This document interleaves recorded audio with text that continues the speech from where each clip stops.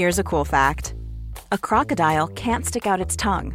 Another cool fact, you can get short-term health insurance for a month or just under a year in some states. United Healthcare short-term insurance plans are designed for people who are between jobs, coming off their parents' plan, or turning a side hustle into a full-time gig. Underwritten by Golden Rule Insurance Company, they offer flexible, budget-friendly coverage with access to a nationwide network of doctors and hospitals.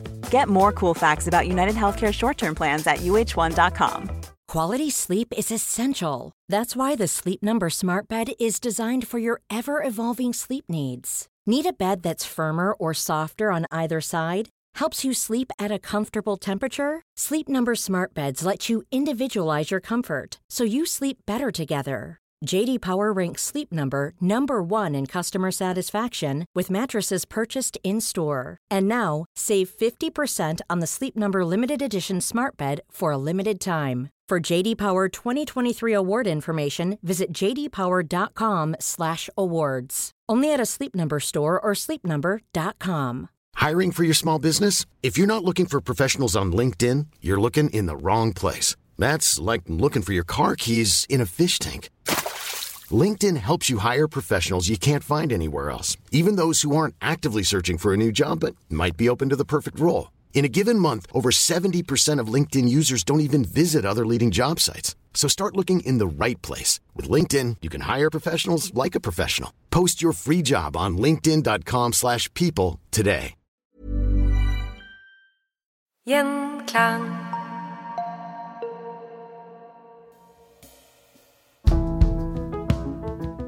Velkommen til Historier som endret verden. I del 1 lærte vi om begynnelsen på det som skulle bli tysk militarisme, og det siste vi hørte var at Napoleon med sin hær valset over Europa, inkludert Prøysen, noe som skapte en oppblomstring av tysk identitet. Men Kai, Napoleon tappte jo etter hvert. Ja, Prøysen får jo tilbake det de har mistet, og blir den viktigste stat i det tyske området utenom det østerrikske keiserriket, Østerrike-Ungarn.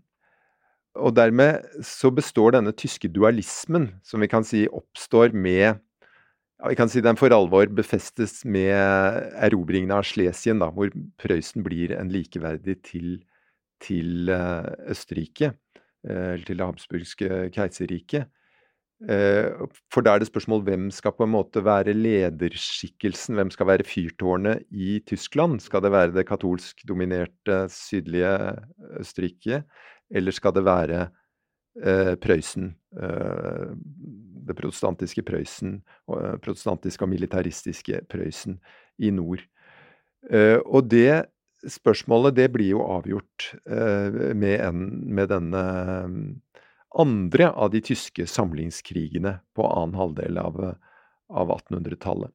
Men før vi er kommet dit, så må vi jo si at man etablerer jo da til erstatning for keiserriket, så etablerer man det tyske forbund som baserer seg egentlig på franskmennenes sanering av det tyske politiske systemet, hvor det er blitt atskillig færre enheter. Det er fortsatt mange, men det er ikke alle disse her mikroenhetene. Så man etablerer da det tyske forbund, og etter hvert et tollforbund, men tyske nasjonalister, de ønsker jo å gå videre og etablere en tysk stat, og da er det spørsmål, skal det bli en lille tysk eller en stortysk løsning, altså skal det bli en tysk løsning med Prøysen, eller med både Østerrike og Prøysen. Kom dette opp fra, for det var 1848 var jo et revolusjonsår i Europa, hadde det en effekt på dette?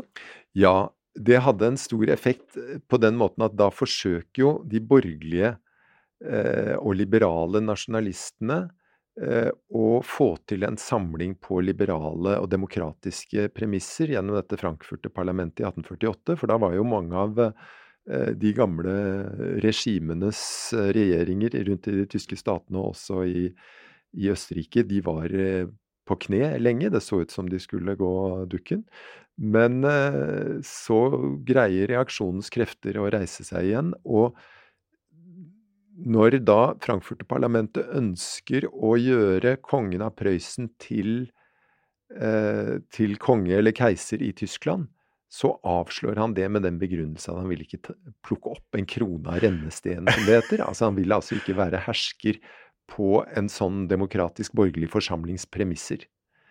For et sitat. Og det betyr at den liberale samlingen av Tyskland mislykkes. Og når da samlingen senere kommer, så skjer den under ledelse av militaristiske krefter og illiberale krefter i Prøysen, og med særlig Bismarck som leder, som blir rikskansler i 1860-årene, tror jeg det er. Men hva var da den fransk-tyske krigen? Den fransk-tyske krigen var den tredje av disse samlingskrigene som Bismarck regisserer, egentlig, som den geniale taktiker og provokatør han var. Fordi Bismarck ønsket også en samling, men han ønsket den altså på andre premisser enn disse liberale som Frankfurter-parlamentet gikk inn for. Det er jo en tale hvor han bruker dette berømte uttrykket om blod og jern. Han sier at de store politiske spørsmål vil ikke bli avgjort av folk som sitter i en forsamling og prater lenger, men de vil bli avgjort med blod og jern. Og jernet er jo da både jern i våpen og jernet i jernbaner, som også hadde en stor militær betydning. Ja, de satt jo blant annet jernbaner ned til Østerrike og til Frankrike, og det var overalt.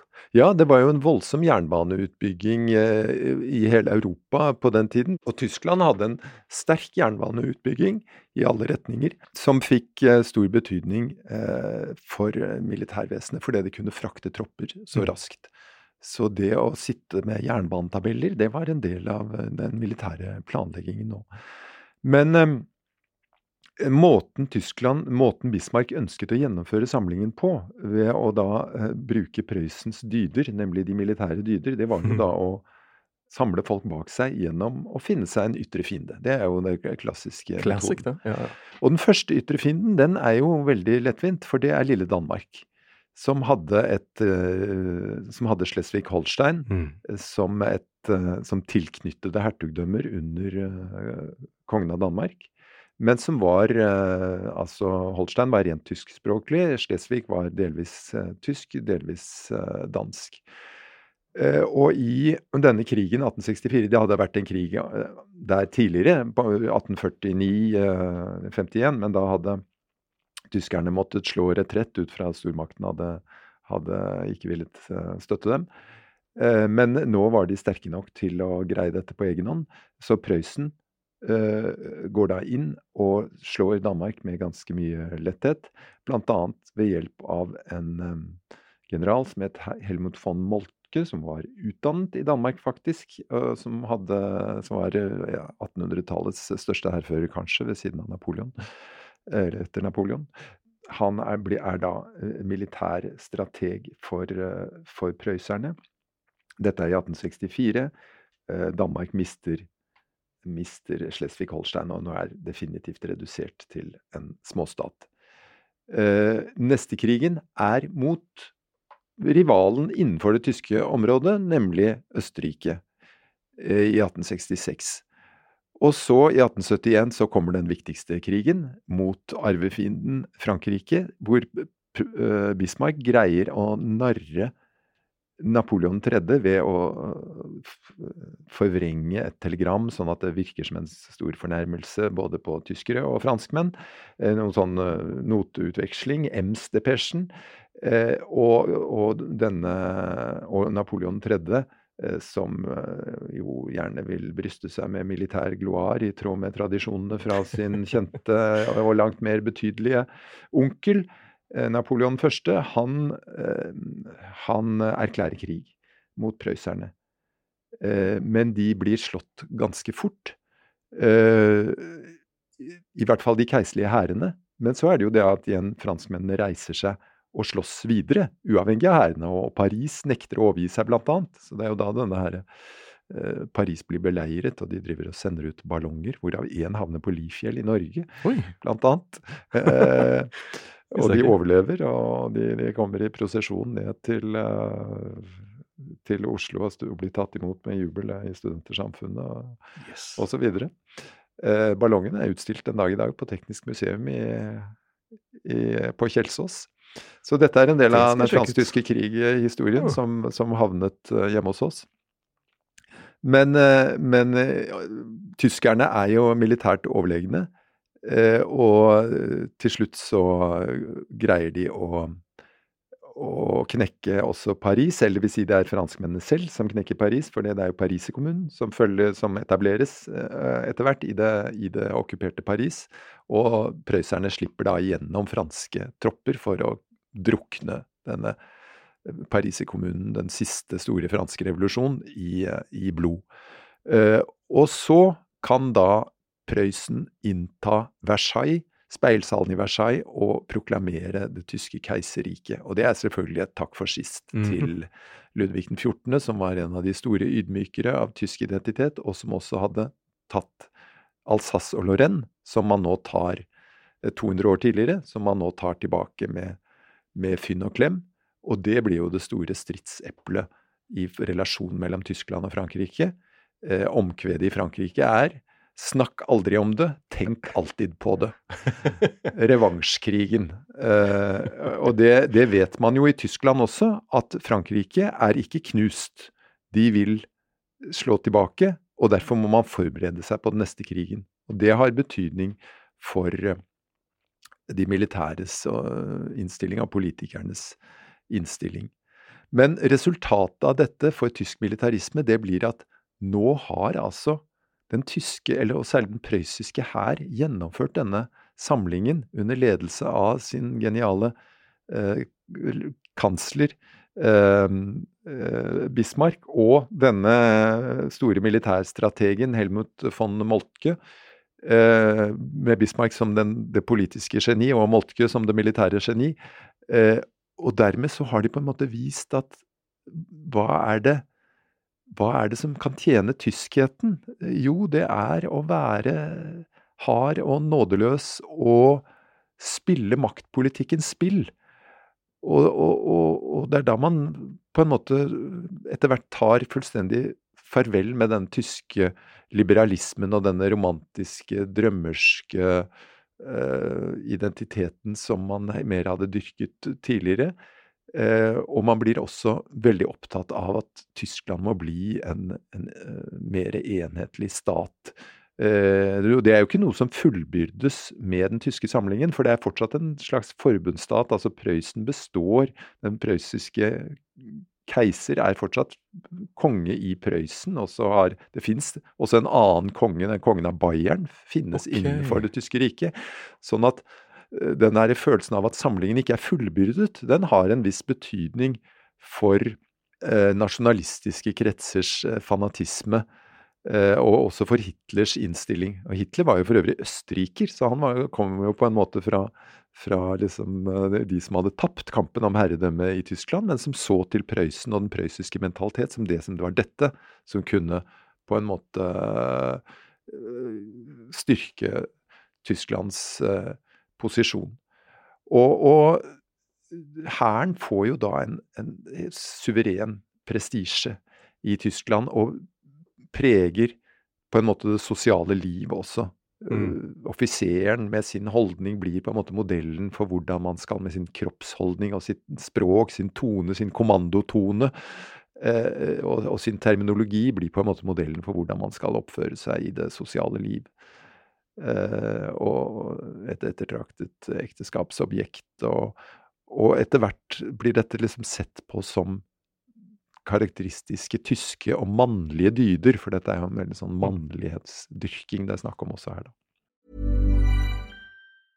A lot can happen in 3 years, like a chatbot may be your new best friend. But what won't change? Needing health insurance. United Healthcare Tri-Term Medical Plans, underwritten by Golden Rule Insurance Company, offer flexible, budget-friendly coverage that lasts nearly 3 years in some states. Learn more at uh1.com. Quality sleep is essential. That's why the Sleep Number Smart Bed is designed for your ever-evolving sleep needs. Need a bed that's firmer or softer on either side? Helps you sleep at a comfortable temperature? Sleep Number Smart Beds let you individualize your comfort, so you sleep better together. JD Power ranks Sleep Number number 1 in customer satisfaction with mattresses purchased in-store. And now, save 50% on the Sleep Number Limited Edition Smart Bed for a limited time. For JD Power 2023 award information, visit jdpower.com/awards. Only at a Sleep Number store or sleepnumber.com. Hiring for your small business? If you're not looking for professionals on LinkedIn, you're looking in the wrong place. That's like looking for your car keys in a fish tank. LinkedIn helps you hire professionals you can't find anywhere else, even those who aren't actively searching for a new job but might be open to the perfect role. In a given month, over 70% of LinkedIn users don't even visit other leading job sites. So start looking in the right place. With LinkedIn, you can hire professionals like a professional. Post your free job on linkedin.com/people today. Du og Hans Jakob Orning, dere skriver blant annet om duellen som offiserens krig i miniatyr. Kan du utbrodere litt om det? Dueller var vel kanskje ikke lovlig på det tidspunktet, men... Nei, formelt så var dueller forbudt i hele Europa, men innenfor militæret og også innenfor andre sosiale lag så ble duellen dyrket. I Tyskland så hadde man jo sånne studentforeninger hvor man duellerte på liksom, eller altså man duellerte med beskyttelsesutstyr, sånne organiserte sportslige dueller, de var jo tillatt. Okay. Men de var jo treningsarena for de virkelige duellene som studentene også drev med. Og det var jo særlig innenfor offiserstanden at man i Tyskland duellerte. Og også i andre land hadde det vært offiserene som først og fremst duellerte, og hvor det var en sterk sosial forventning om at man skulle duellere hvis man ble fornærmet. Ellers så kunne man bli frosset ut av sine kolleger, uavhengig av hva de formelle forbuden sa. Det som jo var spesielt i Tyskland var at altså helt fram til første verdenskrig så ble jo dueller under hånden ikke bare oppmuntret av keiseren, men også keisermakten straffet i realiteten offiserer som ikke ønsket å duellere, og den behandlet meget mildt de som ble dømt for duellering, for det var jo den merkelige situasjonen at på den ene side så presset da myndighetene de militære til å duellere med forventninger, altså ved å stimulere disse sosiale forventningene også ved visse bestemmelser i reglementet. På den annen side så måtte man utad straffe dem, men straffen var da meget mild, en slags sånn festningsarrest under behagelige omgivelser som lignet på den som Hitler fikk for øvrig etter kuppet, for det som ellers i andre befolkningslag ville blitt straffet som et drap. Altså jeg mener når duellen endte med død, og det var noe som var karakteristisk for den tyske duellen for øvrig, at den oftere enn andre dueller endte med død. Også duellen tok tyskerne på mer alvor og med større grundighet enn andre. De blåste for eksempel av de franske duellene. Også i Frankrike var dueller vanlig på den tiden, men det var veldig mye sjeldnere med dødelig utgang. Man stoppet gjerne etter et risp, eller man skjøt med en type ammunisjon som var nok så harmløs noen ganger.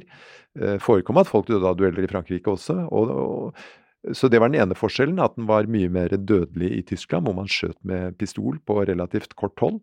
Det var på en måte, skulle være en reell risiko for å dø hvis man hadde fornærmet noen. Så viktig var den militære ære.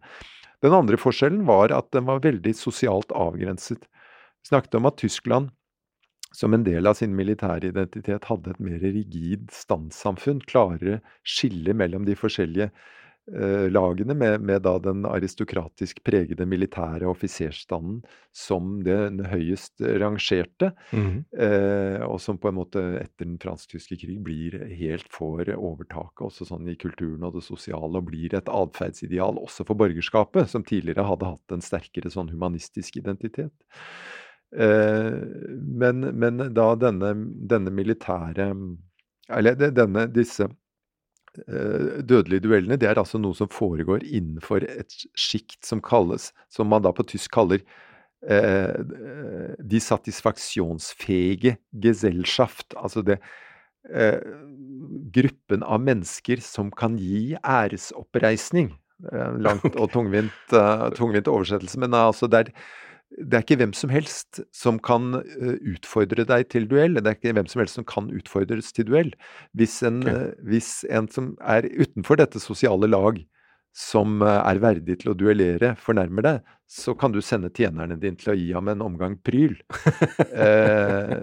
Men det å duellere er på en måte, eller å bli utfordret i duell, er en erklæring om at vi er på samme nivå. Vi er verdige til å ta livet av hverandre, så å si. Det er jo en sånn skikkelig krigerære da. Bizarrt, men ja, jeg forstår det jo. Jo, men dette er jo en del av en sånn mannlighetskult da, hvor man skal fremme mannsmot ved å se døden i hvitøyet. Og det er også, vi snakket om Fredrik den Store og hans vilje til å holde ut en håpløs kamp. Det er på en måte det som er den tyske duellen, det er å stå der og risikere livet og ikke vike, fordi æren og den nasjonale æren da, på nasjonalt nivå, eller på et sånn kollektivt nivå, er det viktigste. Men tilbake til Prøysen og Tyskland og Frankrike. Så hvordan ser Tyskland nå ut i forhold til sine europeiske naboer? Ja, Tyskland er jo blitt veldig mektig. De har hatt en mye sterkere befolkningsvekst enn Frankrike, så de har jo nå 60-70 millioner innbyggere på slutten av 1800-tallet. Frankrike er nede på, eller de har økt mye mindre, så de er 40 millioner, så mens på slutten av 1700-tallet var jo Frankrike veide mye større demografisk, sånn relativt sett. De har begynt å bygge opp industri i stor grad, så de går jo forbi England på slutten av 1800-tallet. Men England er jo den dominerende industrimakt rundt, fram til siste fjerdedel da. Men så er det Tyskland og USA som går forbi, og med en annen type industri, mer moderne, og etter hvert så kommer jo også denne kjemiske og elektriske andre fase av den industrielle revolusjonen, som er veldig viktig i Tyskland. Og så er det jo nå da en mye mer konsolidert stat, men de er jo litt bakpå i kolоникappløpet blant annet, så det er jo noe som de ergrer seg over. Men før vi kommer inn på det, så kan det jo være verdt å nevne litt om det politiske også. Hvordan ser det ut politisk? Når det gjelder demokratiutvikling og sånn, som vi jo ser i løpet av 1800-tallet, at det skjer en demokratisering og en oppmyking av de sosiale hierarkiene. Her er jo Tyskland nok så annerledes enn de store naboene England og Frankrike, ved det at det er en ganske rigid sånn standsstruktur fortsatt gjennom dette at du har ikke dette føydalvesen lenger, men du har disse store godseierne som har fått enda større landområder i den prosessen med at bøndene frigjøres, for bøndene har da måttet gi avkall på noe av jorda si for å bli fri. Og de dominerer jo fortsatt militæret i veldig stor grad. Ikke fullstendig, men helt ute av proporsjon. Den prøyssiske adelen så sent som på 1860-tallet eller noe sånt, så er de jo over 60% av offiserene, selv om de utgjør noen få prosent av befolkningen. Oi. Og øverst i det militære hierarkiet så er det jo nesten bare høyadelige. Så kommer det noen mer borgerlige inn etter hvert, men da har allerede hæren fått et så sterkt aristokratisk preg at det er liksom snakk om å impregnere det, og kolonisere borgerskapet inn i den type verdier, selv om sosialt sett militæret blir mer borgerlig. Men på visse måter så er jo Tyskland ganske demokratisk ved det at de har allmenn stemmerett. I Prøysen, på riksnivå i Prøysen, så er stemmeretten mye mer begrenset og gradert da, i forskjellige sånne grupper hvor de har forskjellig vekt.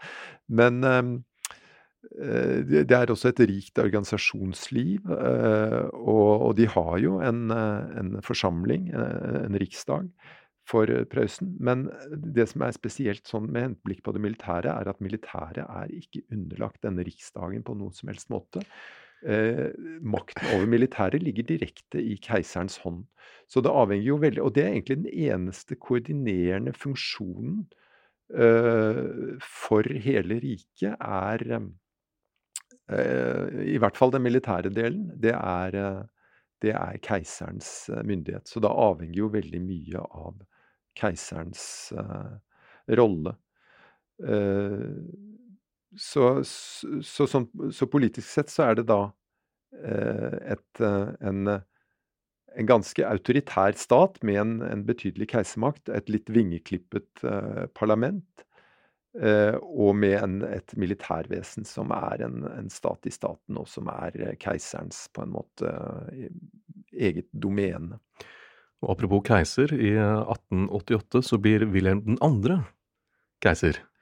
Ja, og det jo en ulykkelig ting for Tyskland. Han hadde engelsk mor, og faren var en liberal sjel, og de trodde jo at de skulle greie å gjøre Wilhelm til en moderne, liberal hersker. Men han kom til å hate alt engelsk og hate sin mor også. Fikk et veldig spenningsfylt forhold til henne. Det var et annet av barna som var hennes favoritt. Det var en litt sånn søskensjalusi her inne i bildet også, tror jeg. Var det ikke dronning Victoria som var bestemoren? Jo, det må det vel ha vært, ja. Jo, det stemmer det. For jeg tror jeg har lest noen brev hun har skrevet til han, som var ikke veldig, veldig hyggelig. Nei, det riktig. Sånn at jeg skal ikke skryte på meg at jeg har liksom helt slektskartet klart for meg. Men han hadde en for kort arm. Det riktig, og det riktig. Det hørtes ut som tortur med tanke på hvordan de prøvde å dra den ut jevnlig fra han var liten. Ja. Det høres ikke ut som han har hatt en fin oppvekst, kan man si. Nei, antagelig. Altså, han ble jo skadet i fødselen. Og det der med armen, det kan være en nevrologisk skade også, som kanskje har påvirket hans fysiske fungering direkte. I hvert fall har det fått store psykologiske konsekvenser, nettopp fordi han ble plaget med sånne forskjellige apparater som skulle ordne opp i dette her. Pluss at han fikk jo fryktelig sånn mindreverdighetskompleks for at han var litt handikappet da. Og så ble han sånn, litt som sånne skaphomoer kan bli homohatere, så blir han en slags handicap-hater, i den forstand at han liksom forakter svakhet, og skal dyrke styrken og mannligheten og utadvendtheten og kraftfullheten og hensynsløsheten som en sånn slags kompensatorisk øvelse da, kan man tenke seg.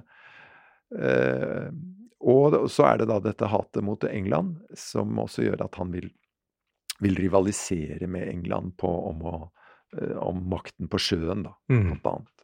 Så dette flåtekappløpet blir jo en del av oppspillet til første verdenskrig.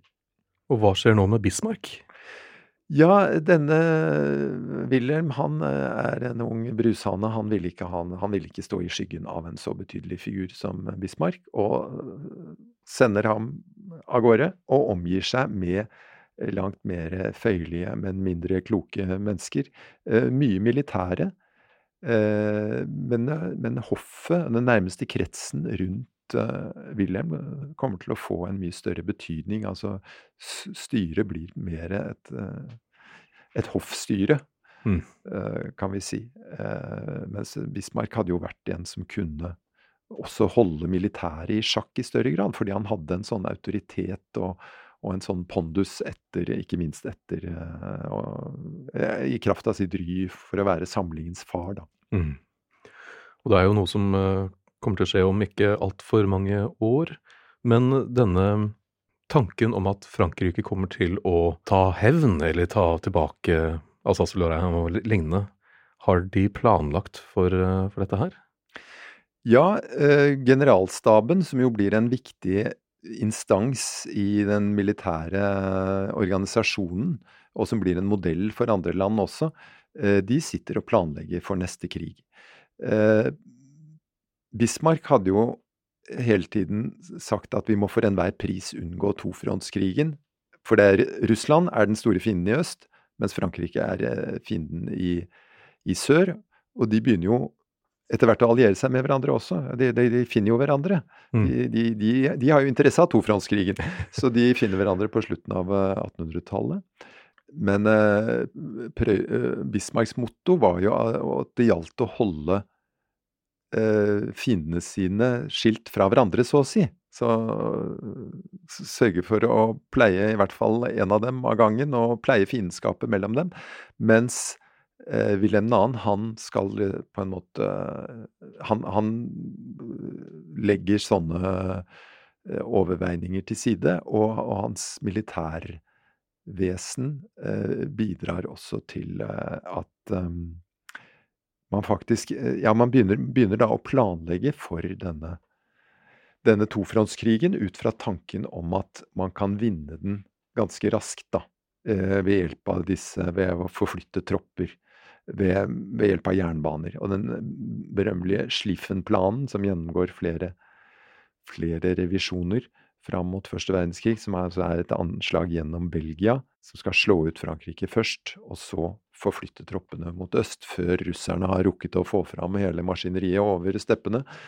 Den blir jo sett som en vesentlig komponent i utbruddet av første verdenskrig, for det forutsetter på en måte at man kan ikke være forsiktig.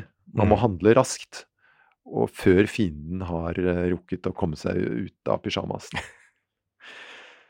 Så første verdenskrig og det meste vi har tenkt på som Tyskland under det første og andre verdenskrig startet mye før og hadde en uheldig vinkling etter at Bismarck ble kastet fra sin stilling. Ja, altså det var etter hvert åpenbart for alle at det kom til å komme en krig på et eller annet tidspunkt. Problemet var at man ikke skjønte hvor forferdelig den kom til å bli. Moltke skjønte det etter hvert, fordi han hadde opplevd folkekrigen under den fransk-tyske krig, hvor altså franskmennene ikke ga opp selv om hæren deres klappet sammen. For de grep jo til våpen, og de førte guerillakrig. Og når man mobiliserer en hel befolkning i et nasjonalistisk Europa hvor det var mulig, hvor befolkningen følte en lojalitet overfor sitt eget styre og sin egen nasjon, spesielt når det gjaldt å forsvare eget land, altså befolkningen var tilgjengelig, landene var høyt industrialiserte etter hvert, hadde helt andre ressurser. Da ville en krig bli langvarig og blodig hinsides hva man hittil hadde sett. Det forutså Moltke, og derfor gikk tilbake på, og han ble på en måte litt mer sånn fredsdue helt på slutten av sitt liv. Han ble veldig gammel og holdt en tale i den tyske riksdagen blant annet og sånn. Men hans etterfølgere, de tok ikke hensyn til dette. Man opererte fortsatt ut fra denne tankegang at man skulle kunne vinne en sånn krig ganske raskt. Og da holder vi oss unna første verdenskrig for denne gang. Da hadde vi snakket veldig, veldig mye lenger. Men hvis du har lyst til å lære mer om dette, så er det bare å finne frem boken Maktens nervetråder av Kai Østberg og Hans Jakob Orning. Og da er det også bare å takke deg, Kai. Tusen takk for at du kunne komme. Takk skal du ha. Og så er det bare å gå inn på Instagram, historier som endret verden, hvor vi legger ut bilder fra episoden. På gjenhør.